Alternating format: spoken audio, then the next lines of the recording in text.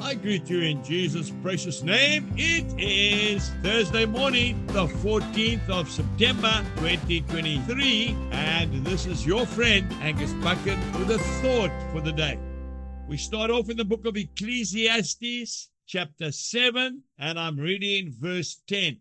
Do not say, why were the former days better than these? For you do not inquire wisely concerning this. And then we go straight to the book of Luke, the Gospel of Luke, chapter 9, and I'm reading verse 62, which is a very well-known scripture, especially to farmers. Luke chapter 9 and verse 62. But Jesus said to him, no one, having put his hand to the plow and looking back, is fit for the kingdom of God. We can't live in the past.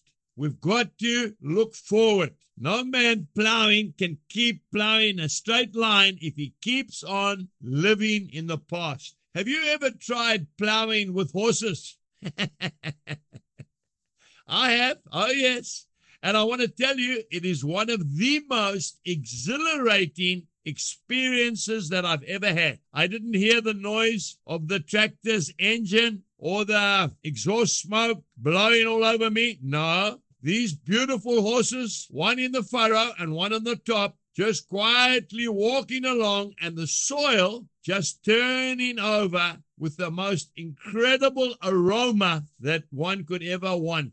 It is a wonderful experience. But I want to tell you something very clearly. I would hate to have to plow with horses all day and every day. And you see, the most I could expect was maybe 1 or 2 acres a day. And that's hard work, let me tell you, depending on the soil type. Now, with the modern tractor sitting in that cab with air conditioning, you can plow, 30, 40, maybe even 50 acres a day with these big tractors. It's good to have sweet memories of the past, but we must be realistic. We've got to move forward, especially for the sake of our young people. You say, I remember the old days when we used to drive in our pickup. Yeah, but your pickup had no air conditioning.